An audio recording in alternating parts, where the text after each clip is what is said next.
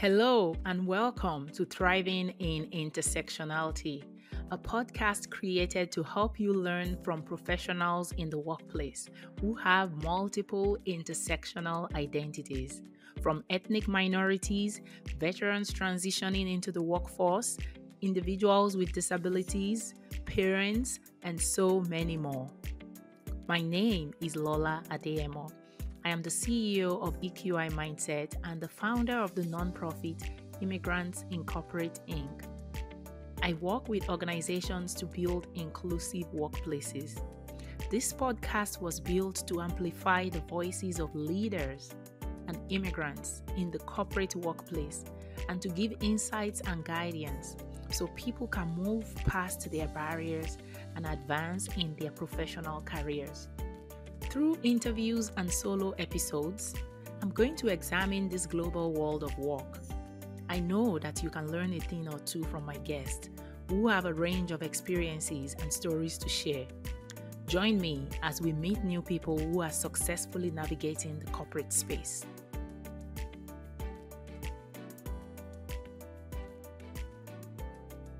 Hello and welcome to the Thriving in Intersectionality podcast. My guest today is Meenakshi Iyer. She thrives at the intersection of people, process, and technology. She's a T-shaped leader and a community builder with 25-year career portfolio that spans IT, agile business process transformation, international healthcare, HR, and training in both India and the USA. Her motto is Stop, Breathe, Think, and Act. After years of working in tech and health tech sector, she now serves as a leadership coach for tech professionals, women in tech, and for those who speak English as an additional language. As an ICF certified personal agility, change, and self-leadership coach, Meenakshi supports mid-career technology leaders to shift from transactional to transformational leadership. She founded North Star Solutions and Services in August of 2019 as a virtual coaching, training, and consulting practice, serving individuals and businesses globally. Meenakshi speaks 4 languages and has lived and worked in 10 cities in India and the US. Notable annual events hosted by her includes the annual Future of Work virtual conference. I'm looking forward to sharing my conversation with Meenakshi with you all. Thank you.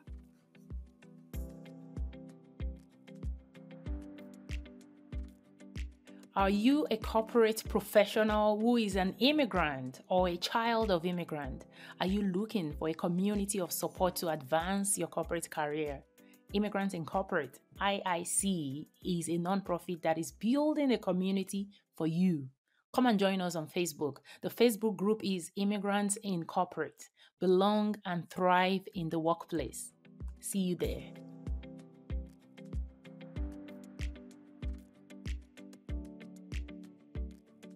Hello and welcome to Thriving in Intersectionality podcast. I am looking forward to having the next conversation with Meenakshi Iyer. Hi Meenakshi, how are you doing? I'm doing very well. Thank you, Lola. How are you? I'm doing great, thank you. All right, we talked about names before we even got started recording this. So I wanted to make sure that you pronounce your first and your last name for us quickly. Absolutely.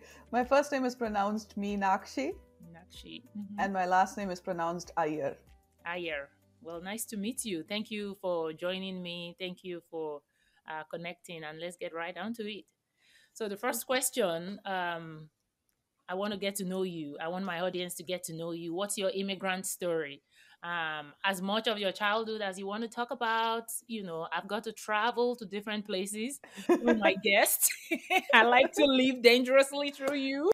There are a lot of countries that I want to go to now because I've had guests from all these beautiful places that Yeah. a lot of the information and the background that people have about other countries, unfortunately, sometimes is really limited to the media. It's And, true. and so part of my goal with these conversations is to make sure that if I have guests, not all my guests are from different countries, but if I have guests that are from a different country, I want to learn about you and your background. So tell us about your story, your background, and your immigrant story. Absolutely. Thank you so much for the invitation, Lola. And, I have to say that I've heard your TED Talk and I've heard a few of your other podcast episodes, and I absolutely love what you're doing. And for me, it's so special and important that you're really talking about intersectionality. And I want to get to that later in our conversation as well. So, I'm originally from India, from the southern part of India, but I grew up, my first, I want to say 12, 13 years of my life were spent in the northern part of the country. My dad's job was transferable, so we moved quite a bit. And so what that meant was wherever I lived, I was always the proverbial outsider. I didn't speak the local language as well, or my name stood out, or I look different. So this is something I've experienced all through my life, even in India. And so, and I speak different languages. I speak my own language, which is Tamil. I speak a little bit of Malayalam because of the location of where my parents' hometown is located, where we come from originally. And I speak Hindi, and my husband's from the western part of the country, and his family speak Marathi, and I understand a lot of it, and I can speak some, but I understand close to 80-85% of it. Wow. And then I took French when I was in school for 4 years, so I can read, write, and understand. And so it's been such a rich experience for me growing up, and I think that growing up it was a lot of um, it was a burden to carry, to be honest, because I always had to explain myself, like why I was where I was, because I wasn't from there originally. Mm. And so explaining that, I think I spent a large part of my childhood, and also a big part of my adult life in India doing that. No. And I think that and I'll come to that. I want to put a pin in that because that has really shaped a lot of what I do currently and my experience here as an immigrant as well. And so I moved here 15 years ago now as an accompanying spouse. So my husband's job, they transferred him, and so it was, for me, it was totally unplanned. And there was nothing aspirational about the moving to the US. Um, I was carrying on. I had a full time job, and everything was.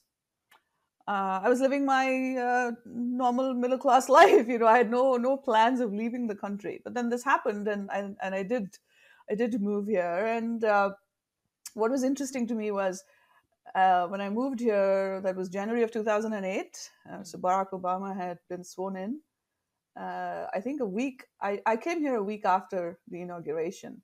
It was a totally different time, and I remember following the elections from India. I actually sat up and watched the election results being announced, and a little bit of his address at Grant Park, and all of that. And um, there was a lot of because English is one of the languages that I speak.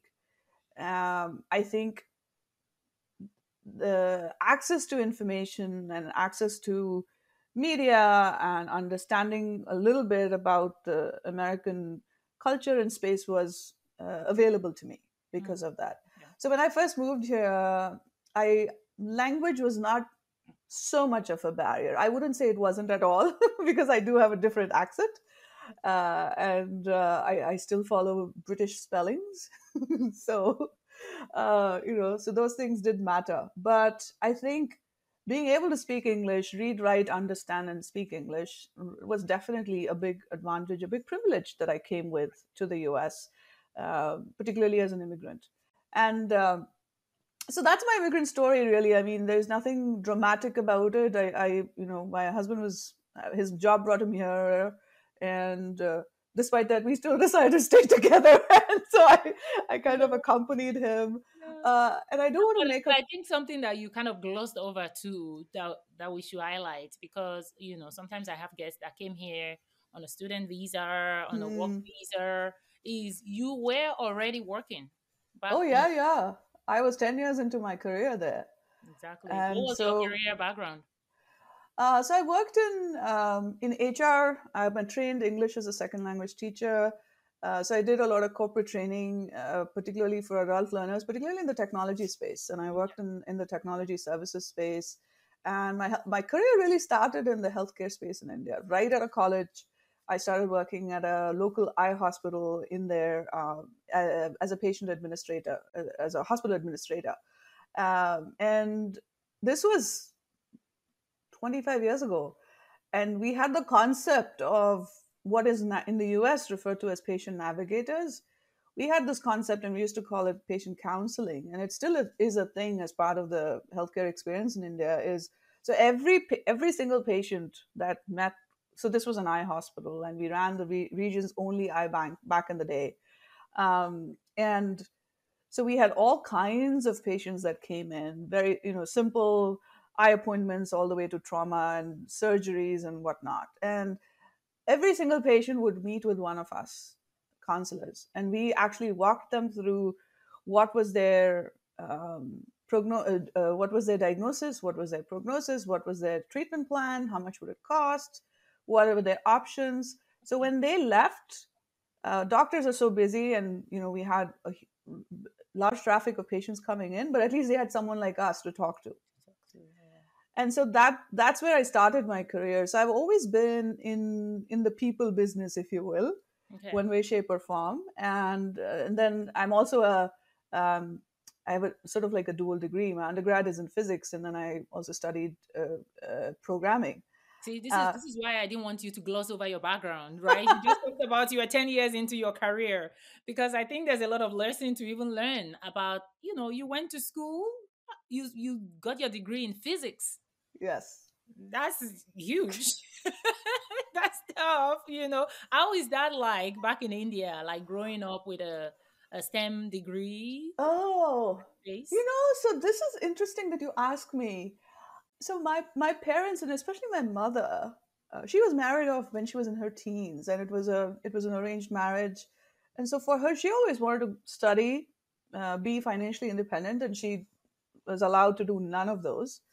And so for her, education was so important that I have an older brother. Him and I, uh, we faced no discrimination at home when it came to opportunities. I may have had certain different sets of rules in terms of social and social norms, Hmm. but when it came to opportunity, we had the exact same. Uh, our parents said the exact same things to both of us, and we could do whatever we wanted to do, and we had to. So college was not an option. You finished school, you went to college, they paid for it. So that was the other thing. It was affordable back in the day. Things have changed dramatically these days. So my parents paid for my tuition and also for my additional diploma that I did in programming. They paid for all of it. Um, but going to college was not an option. Yeah. I mean, it was not. You couldn't consider it. It was, you had Right. to do It's it. expected. You Yes, finished yes. high Not school, going to you college go was to not an college. option. Yeah, Yes, yeah. yes. So I never knew that you could, after school, you could think about whether I want to go to college or not. I mean, you just went, it was like extended school.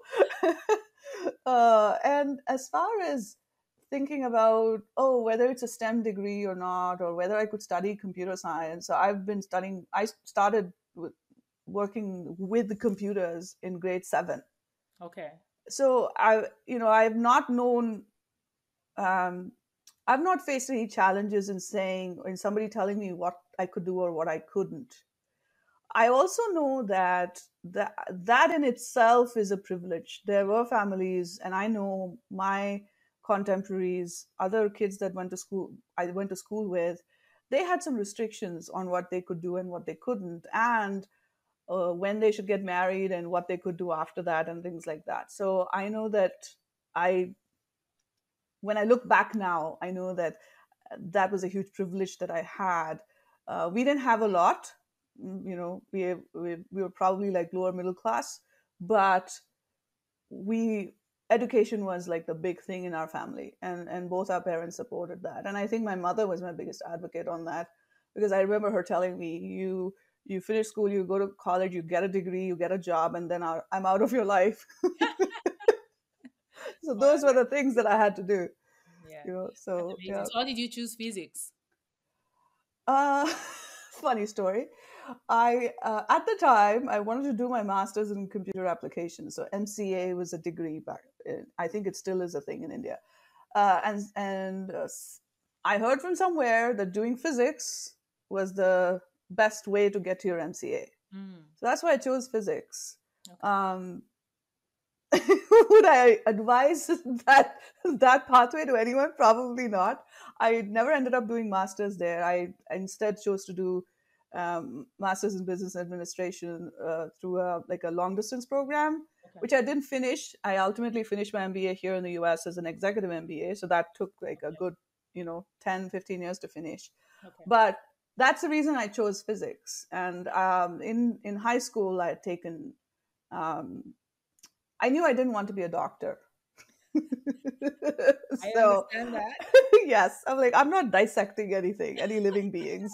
And I'm a Yeah. vegetarian. No, You you're know? speaking to somebody that gets that. So I was also privileged, similar to you, that my parents kind of, open. My dad was a professor, so even Yeah, back in Nigeria, it was like going to college is not negotiable. Like correct. you don't even think you have any option but to go to college, right? Yes. So I studied biochemistry with the goal of going to medical school. Mm. And then along the way, I realized, no, I can't even stand my own blood. I don't think I want to be looking at other people's blood. And Oh, it's funny you say that. So right out of college, when I landed up in a hospital with my job in a hospital, my mom asked me. She's like, "Are you sure you want to do this?" I said, "Mom, this is an eye hospital. They may. I don't think they do oh, trauma, so this is okay." uh, But yeah, yeah, no, but I always think it is nice to have parental guidance if you have that privilege. Some people know what they want to be, they know what they want to do right out the door, right? Like yeah, that's yeah. when it gets to be really So, a so, struggle. so that's the thing, right? I had parental guidance in terms of the fact that okay, you have to go to college and we'll Mhm. support you. But my brother and I are first generation college students. Ah, And my brother was in, he did commerce. He did the equivalent of a CPA, so he's a chartered accountant. So his path was totally different. Yeah. So, but I watched him finish high school, go to college, complete his master's degree, and then do this professional program, and he slogged through it for several years. So I saw the rigor, but I mm, didn't have guidance at home, so I had to make all these decisions. And you know I'm just thinking about, I'd never thought about this until now. I made these decisions. And at one point, I wanted to go to engineering school. So right after high school, I still remember this. I paid my fees. Well, my parents paid for me to go to these additional classes that will help you with the entrance examination, equivalent to SAT. We had things in okay. India, we still have. And I don't think I even started those classes. And I said, I don't think I'm going to do this. I'm just going to do my regular uh, college program. I'm not going to go for an engineering degree. Mm, And my parents were okay with it, but it was a lot of money, for them to have right. wasted on the coaching program, which I never went to. Yeah. So it's only now, as you pointed that out, I'm thinking back. Those are some of the earliest decisions I remember making. Yeah, exactly. And sometimes that's why this kind of conversations are good, because sometimes we Mm, have people that are overthinking college degree. I mean, I follow conversations on social media where people are arguing about degrees are not important, certifications are not important. I was like, well, as an immigrant, I think anything that gives you an advantage is good. If yes, you can get a certification, if you can get a degree, fine. You just don't want to make the mistake of thinking, because I have this degree, my career is all set for life. yes, this is true. Absolutely, you said it very well. Yeah. Yeah. So, well, that was a long time spent on the immigrant story, but love that we talked about that because I think it's important, and there's a lot to learn from that, from the journey too, and then all the changes that comes after that will become even more applicable, right? So true.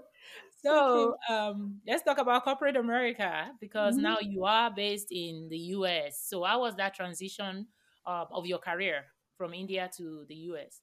Yeah, yeah. So when I first moved here, I was on a spouse visa, and that didn't allow me to work. It didn't allow me to study.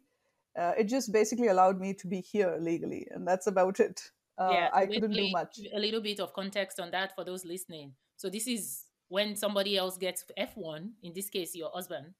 So he had an H-1B He had an visa. So he H1 had a work permit, work and I permit. was on.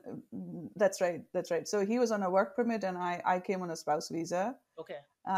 which meant that, so in those days it was, I think it's still called an H4, but then some rules have changed now. This Mm. was 2008, and at the time, you couldn't get work permits on this visa Okay. for yourself For yourself. as an individual. So yeah, so you couldn't. You could apply to schools here and get that converted to a student visa, but then that's a whole. You have to go through so many steps, and it's Mm. expensive. And we were on a single income at the time, and we were a blended family. So my stepson was with us, and so it was a lot going on for us. And in hindsight, it was all wonderful that the way it happened, because I was at home and I was able to focus on setting us up as a family here. He was just starting. He was in the last year of middle school, so he was in eighth grade at the time, and so I was able to You focus. mean your child, not your Yes, my husband? stepson. Yes, yes, yes. Not my husband. No. So it gave us that opportunity because I was at home. Mhm. So all of that, and eventually I did get around to getting a work permit, and I was able to start looking for jobs. But I had no professional network here. And I have a theory that even if my resume, if I sent it out, um, if with a foreign sounding name, I don't think I stood much of a chance to get a call. And that's my theory, and I'm pretty sure that that was the case. I mean, I agree. That's my theory too. Yes, And I think that's the first thing people see about your resume, and we've had a lot of research that we've seen in even yes, recently in the last couple of years, where people have taken the same exact resume, just changed the name, yes. and there's a different response. So Absolutely, there is some research absolutely. And around. I used to half joke and say, maybe I'm going to change my first name to Michelle or something. I don't know. We had people that did that experiment. I know people can kind of say, oh, it's not really that, it's just the job market, but when we sense these things, we know what's going on. Absolutely, And absolutely. and again, there's a lot of context to that, right? Around qualification, around even the process in the workplace of filing. Not every company understands the process of filing. Not everybody wants to deal with it. Yes, um yes.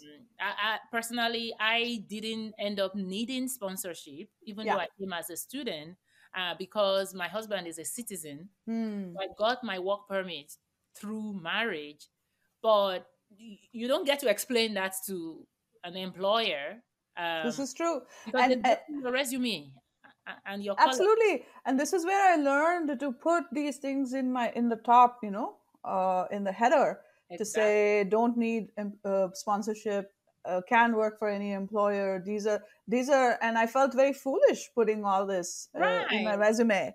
But I had to, and I thought, let people know that yes, this is a foreign sounding name, does not need sponsorship, No, so can yeah, we like, talk? don't worry.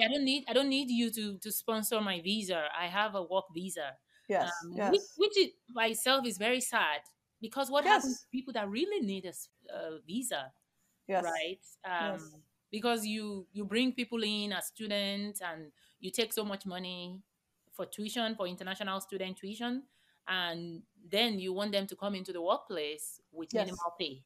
yeah. Yeah. Absolutely. So my first job, my first paying job in the US was that working as a barista. in a coffee shop. I did that for about 6 to 8 months. That was through somebody within the Indian community who ran a coffee shop, who needed someone, and that's how. And because my thing is, I didn't used to drive. I never had to drive in India, so that was something else I had to learn here. And so while I was still figuring that out, because that also needed um, your visa paperwork, etc., to get your driver's license. It was a whole thing. So and we used to joke that my stepson would get his license before I did. Did he? No. I mean, it could happen.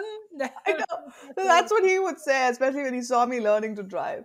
Anyway, so what I did was I said, okay, what can I find that's walking distance where I could actually walk to work? And the coffee shop thing happened, and I said, I'll take it. Doesn't matter. I'm getting out of the house, and I'm making some money. Making money wasn't as important as feeling Like you're actually accomplished in my own sense. going. Yes, Yeah. So Yeah. I did that. So I would walk to this coffee shop, and that's when I realized, oh, there aren't any sidewalks. Sidewalks aren't available everywhere. Yeah, because nobody So walks. People drive everywhere. correct. And then so I also realized that I'm looked at suspiciously when I'm seen walking down the street, and that through coffee shop you had these shifts, right? So sometimes I'd be Right. walking to the shop at 6 a.m. Right. Uh, so I didn't experience anything, but I could feel like I was being looked at, Yeah. as I was walking. Yeah. Your Uh, behaviors and the things you're doing is standing out because that's not the norm yes, in the place where exactly, you were. exactly. What part of And the US were you?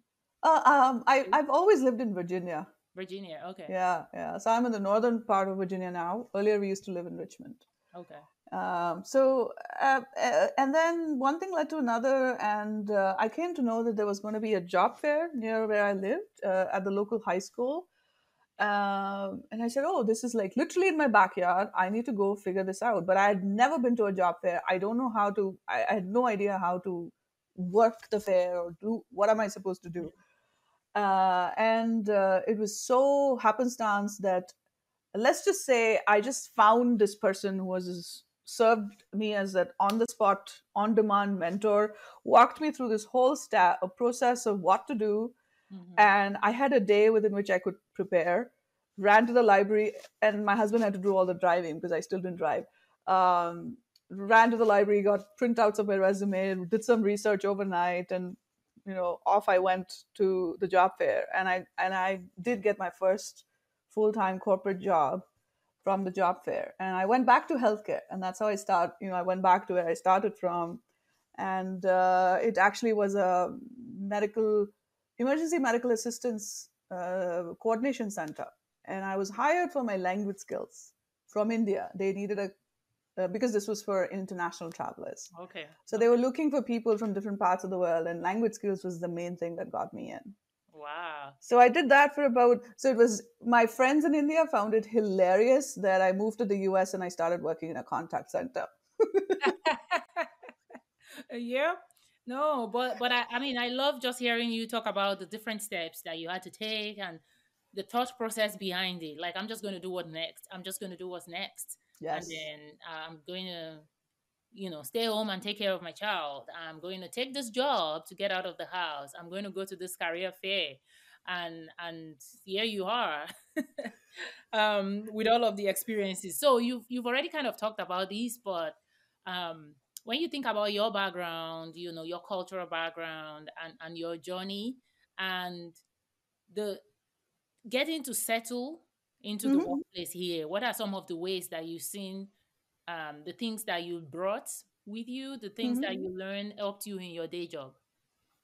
Yeah. So growing up in India and living in different parts of within the country in India, and uh, you know anyone that's familiar with India will know that if you cross state lines, you're in a totally different, it's totally different language, different culture.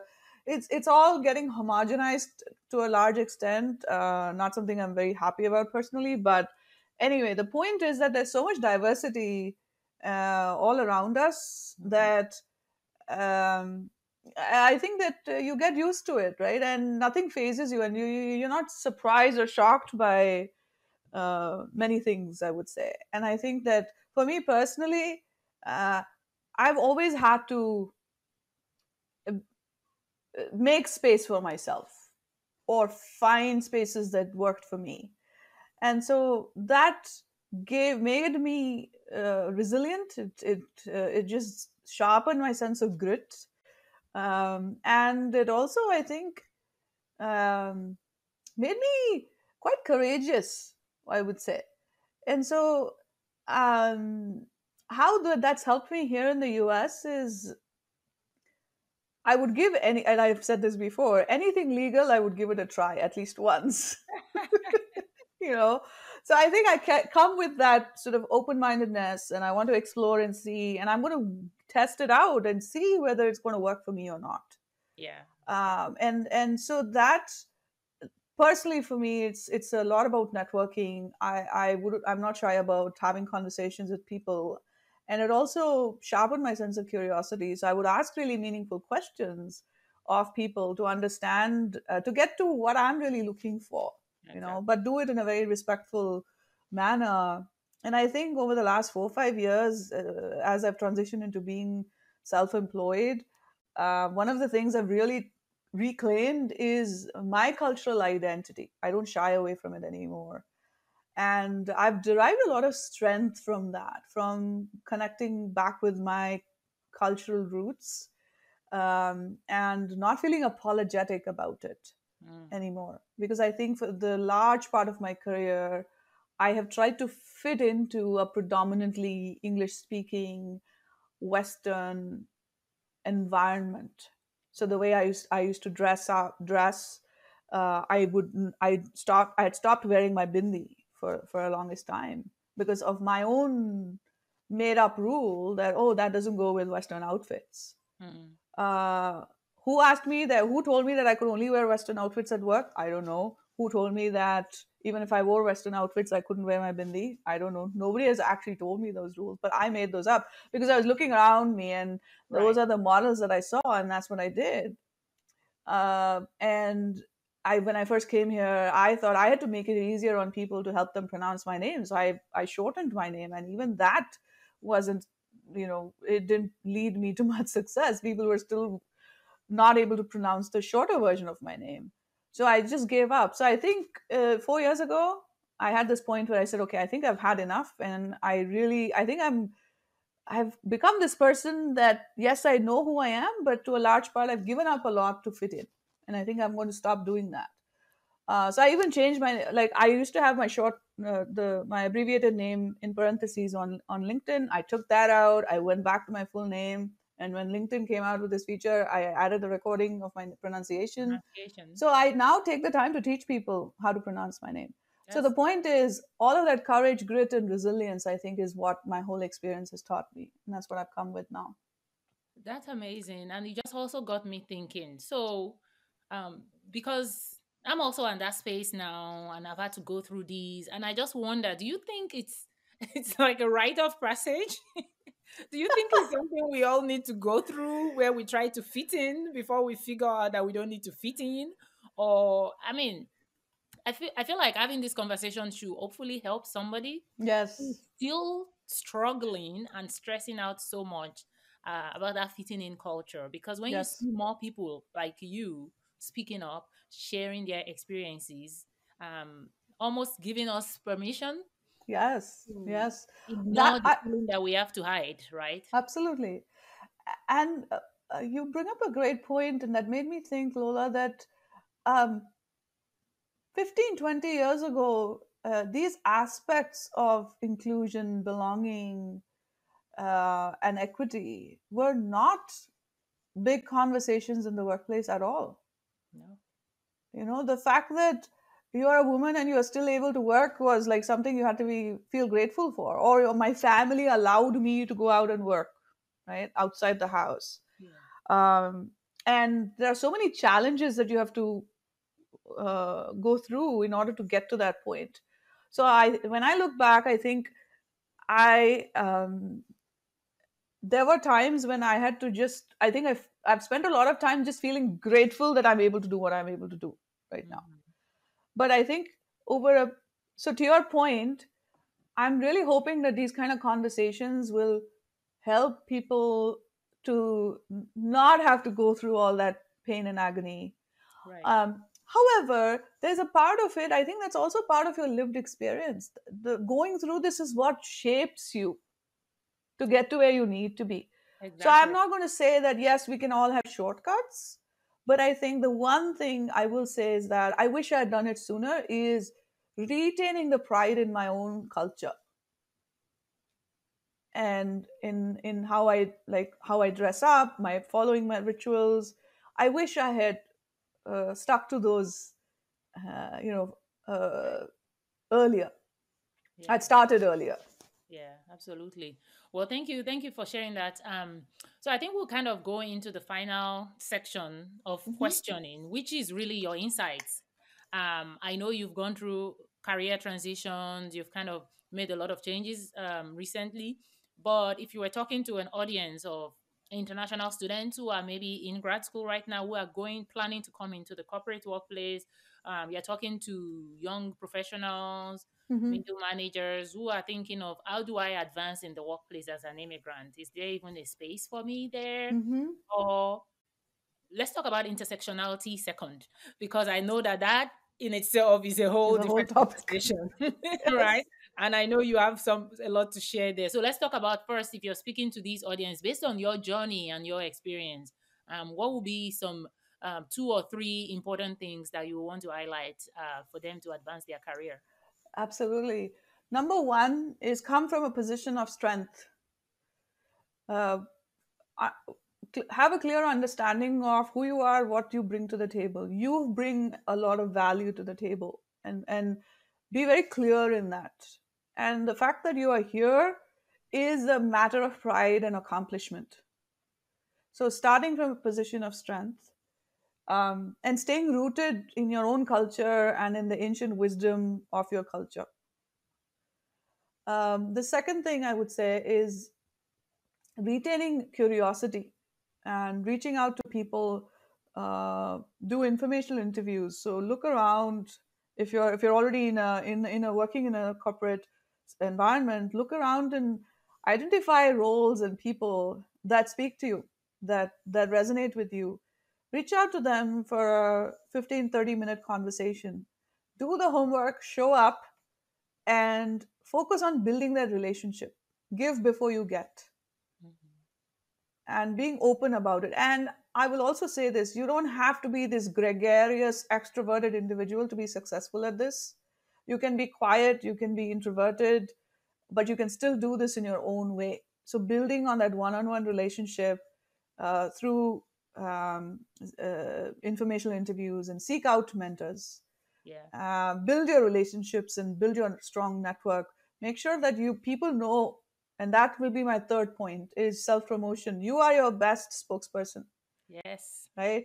And if you don't tell your story, somebody else will, and they may not have all the facts, right? So, telling your story.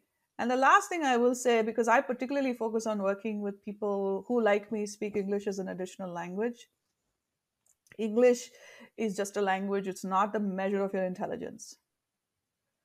And so there is nothing to be afraid of. And, I remember having this conversation with a coaching client, and they were like, my English is not up to mark. I said, can you imagine so and so? They were talking about another team member. I said, can you imagine so and so giving their whole business presentation in Hindi or in French? And they laughed, and they had this realization. So if you're really brave if you speak more than one language, Exactly. right? And that your brain is wired differently, and you're so much more creative and so much more capable of doing so many more things than someone who speaks just one language. And so that's a strength. So let that not be a barrier. Your language skills are just a medium in which you communicate your ideas, but who you are as a person and what you bring to the table is worth way more than that. So that would Absolutely. be that would be my four things.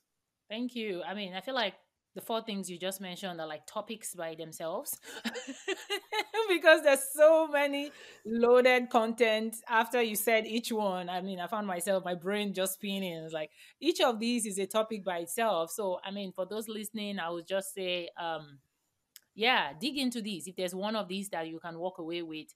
When you talked about asking for 15 minutes, I was thinking the same thing. For those that maybe that scares you, or the whole idea of mentoring sounds like this overwhelming talk Yes. to some people who say, oh, I'm an introvert, I can't reach out. Can I chat with you for 15 minutes? Then do your homework. Why did you pick this person? Yes. Prepare two questions that you have for them, Absolutely.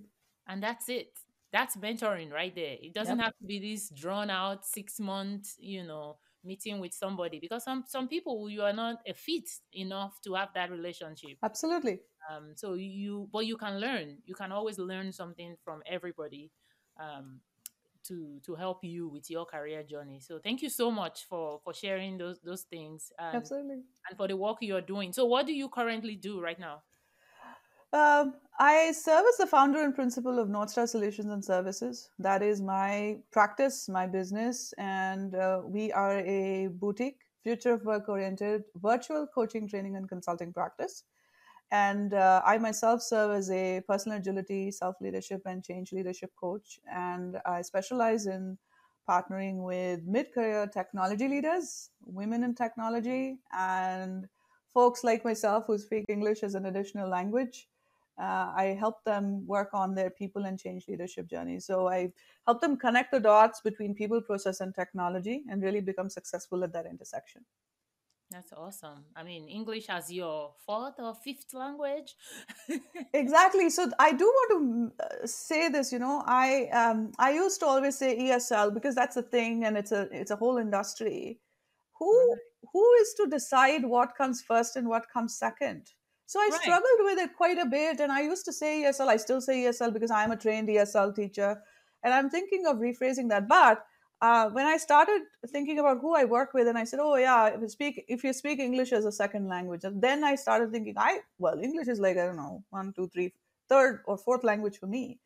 So then I coined this way of saying, and I say English as an additional language. Nobody's ranking it. Language. Who Yeah. cares? Yeah. You speak many languages. English is one of them. English is one of them. So I Yeah. made that switch very intentionally, and I stopped saying if you're. Oh, yeah. The other thing I used to say also was non-native speakers of English. Then I'm still othering, right? Yes. You're still So centering like English is the primary standard yes, for language, which it's not that's not quite true. exactly. So it was very powerful for me to do that, make that shift. Yeah. Yeah, absolutely. Thank you so much for sharing. So I usually end with a final fun question. Okay. And I'm curious about your response to this one, especially with growing up different locations and food. So feel free to share two or three if you need to. But if you were to share a food, a snack, a meal, Uh-huh. something with your co-workers, so specifically work Uh, group, what would you share and why? Why was the significance of that? oh my goodness. So I think the first thing that comes to mind is a snack, which is from my childhood days and something I grew up in. It's not part of my culture, but that's where I grew up, and it's called depending on where you are in India, it's called golgappa or pani puri or puchka, and all mean the same thing. They are these little fried uh, dough, I don't know, dough balls, and you fill it with potatoes and peas and a lot of other Okay. things, and then there's spicy water that goes with it, and you have to eat the whole thing one shot. Ah, So that's the okay. fun part. And the other thing is something I grew up with, and then it's called a dosa, which is a very typical South Indian snack. It's made with lentils and rice, and you make it like the French crepe, right? So you Okay. make it like that on a pan. You spread it on the pan, and it's crispy, but it's savory, and you have it with all kinds of chutneys or sambar, which is a lentil stew. So those are the two things that come to mind. One from the north and one from the One south from the of south, India. exactly. You split it evenly. Yes. That's why I gave you permission to go more than one, because I could sense that coming. It was so nice chatting with you. I know there's a lot packed into this conversation that we had that you couldn't dive into. And for those listening, I'm going to be sharing Meenakshi's social channels and locations that you can get more information. But I appreciate your time so much. It was nice meeting you, and congratulations on all of your success and hard work.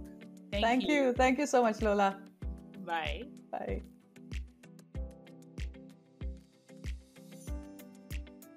Thank you for joining me, Lola Adeyemo, for these important conversations about the global world of work. Please rate and review this podcast wherever you get your podcast. And don't forget to share our weekly episodes with your communities and co-workers. For more resources and upcoming events, visit our website www.thrivinginintersectionality.com and join our LinkedIn group, Thriving in Intersectionality. Additional links and resources are listed in the show notes of this episode. Thank you.